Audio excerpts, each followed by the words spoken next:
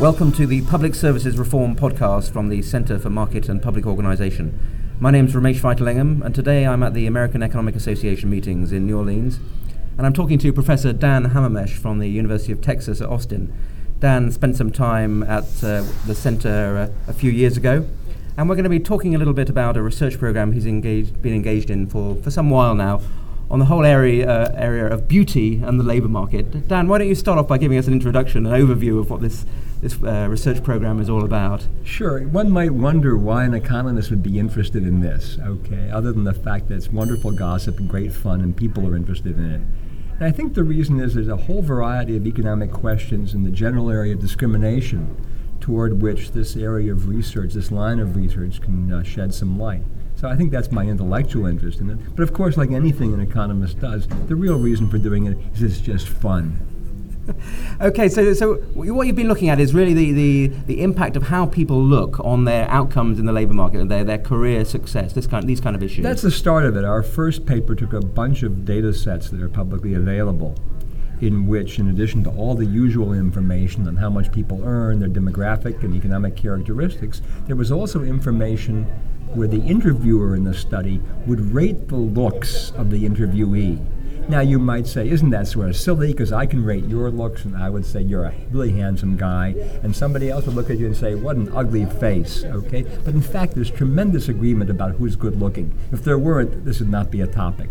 But we have tremendous agreement on who's good looking and who's really ugly. There's some disagreement, but there's a tremendous correlation. That being the case, we can then ask the question, if most people think somebody is good looking, is that person who is viewed as good looking, going to do better in the labor market, going to earn more, going to get promoted faster, et cetera, et cetera? And the answer is very clearly yes. We showed this in a variety of data sets covering North America for both men and women. It's also been shown in data for Australia, for the UK, we did it for Shanghai, China, et cetera, et cetera. So there's no question that everything else the same, education, age, race, the better looking person is going to do better in the labor market, going to earn more. And it's not an insubstantial amount. We're talking perhaps for men in America going from the bottom 15% of lookers, it's pretty ugly people, to the top 30% of lookers. We're talking a difference, everything else the same, on the order of 12 to 15%, which is substantial. It's equivalent to like a year and a half of extra schooling. So that's the extra earnings they're going to get over their lifetime. Each year they're getting 12 to 15% extra. It's somewhat more for men than for women. That's been found in most studies, of which we were the first one to point that out. Which, of course, people are always wondering, why is it more for men than for women? And the answer is that there are other ways that women's beauty affects them in markets. Men work more than women. Men don't have much of a choice of working or not working. Women, if you're a woman and you think I'm really not very good looking, I'm going to be penalized for my looks, I can stay home. So we also have shown that better looking women are more likely to be at work. Bad looking women are more likely to be out of the labor force.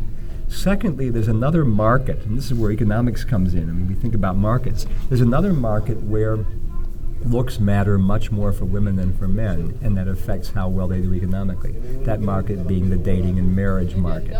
And in fact, we showed that good-looking women get husbands who have about an extra year of schooling, which in America means about 12% more earnings as compared to bad-looking women. And whereas for men, their looks have no impact on the economic potential of the women they marry. I mean, women do not value men's looks in the marriage market. Men value women's looks in marriage markets. And this has been shown in other contexts, but what we showed is that it affects the match and the economic outcomes. Okay.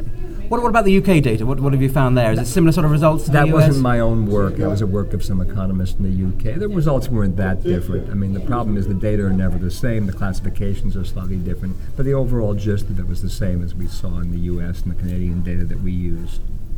Now, people spend a lot of time trying to make themselves look good. I mean, there's a huge industry in the fashion, clothing, cosmetics. I mean, does that kind of thing have an effect? Can you make yourself more beautiful, more attractive, and therefore gain something in the labour market and maybe in the marriage market too for women? You would think this would matter, okay? I mean, given 15% extra per year, I mean, in my own case, I call myself the follically challenged, okay? Namely, I don't have a lot of hair anymore, okay? And you might ask if this really matters. Well, I do get hair transplants in order to increase my economic well-being.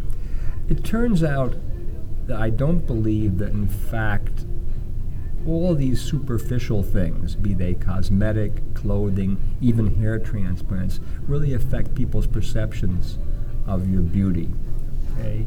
There's a wonderful social psychological study done a number of years ago where they had pictures of people at age 10 and they had pictures of the same people at age 50, and they asked panels of raters to rate the pictures.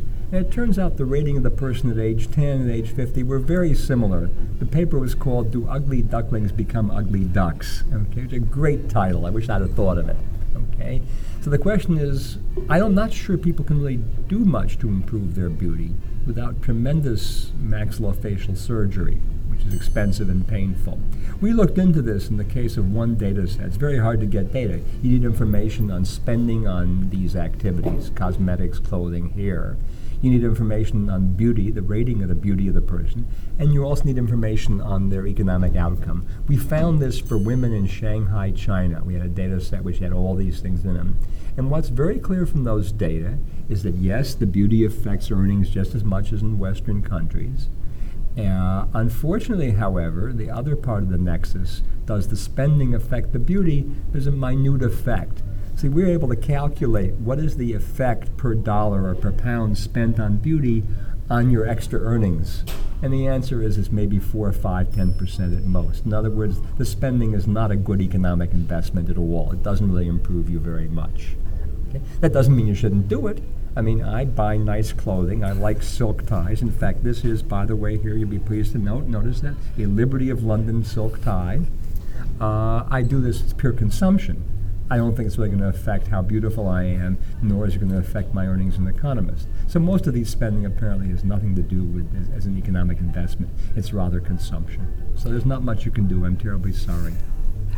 Is what you're measuring discrimination? I mean, is that effectively it's people discriminating between a good-looking person and a not-so-good-looking person? Yes and no. I mean, we tend in our business to see whenever there's a differential outcome that we can't explain by other characteristics, we identify that as discrimination. And I can throw this back at you and say, well, sure, employers pay more for the better-looking person, but they're also getting something more from that better-looking person. The better-looking person brings in more customers, generates more revenue, generates more profits. In that sense, the employer is just doing a perfectly reasonable maximizing thing. The discrimination is not by the employer, it's rather by the customer's preferences. Is it discrimination? Yes and no. I don't know the answer to that. It's a very hard question. But it does lead you to think about this in larger context. I don't care much about discrimination for beauty. It's not an important issue in my mind. It may be in other people's. But is this any different from saying, well, a African American or an Asian is paid less than a European, Westerner, white?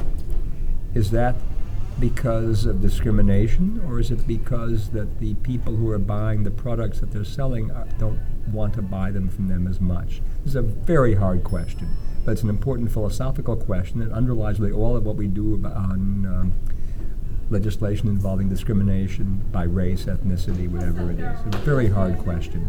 That's the reason I'm into this research, because I think it's a way of thinking about racial issues without talking about race. Well, I was wondering what the public policy implications of this research program might be. I mean, the public policy implication, I'm absolutely convinced of this, is, I could just as well justify anti-discrimination legislation to help the ugly. Now you might say, why would anybody want to say, I'm ugly, help me? I can assure you, if I could get a £100,000 settlement because an employer didn't hire me or didn't promote me because I'm ugly, I'd go for it. You can call me as ugly as you want. For $100K, anything you want, okay? So that's the price of ugliness? No, I think it's probably far below that, actually. But I think the issue there is, do we want to be spending our political resources on protecting this, that, or the other group? especially in the U.S., where to me the essential issue in the United States throughout its history has been racial discrimination, the issue of race. That's the defining issue in American culture, in my view. And I think it still is, despite Mr. Obama. It's the crucial issue. I really don't think we should be worrying about something as, in my view, as equally immutable as race, namely looks. I'm convinced it's immutable, but just not crucial to our society. And in a time when resources for political and efforts are highly limited, we don't do much in this country for anything anymore, I don't see why we should be spending our political resources on that rather than on something more crucial like race or perhaps ethnicity. So I don't think for policy purposes this is important, but others may well disagree. I came across some guy who was trying to recruit me about 8 years ago. He had a society to help the ugly. He was lobbying Congress. He actually testified before some congressional committee on general legislation to protect the ugly. And there's legislation on this in cities, various California cities. Not surprisingly, it's California, where do you expect these things to happen? Have protections in hiring and housing for the ugly. I mean, it's just, people will always push for this. And the other side, I guess, tax the beautiful. Well, certainly you think about tax theory. One of the ideas we have in theory of taxation is to tax those things that are basically not going to be affected by it. So, if people aren't going to try making themselves ugly because of a tax, why not tax it? I mean, there's very little what we call excess burden. It doesn't distort decisions. So yeah, tax the beautiful, fine. I mean, On the other hand, I'm not sure I want to really help Mick Jagger by subsidizing his bad looks, right? Dan Hamermesh, many thanks. Thank you. It's a pleasure chatting with you.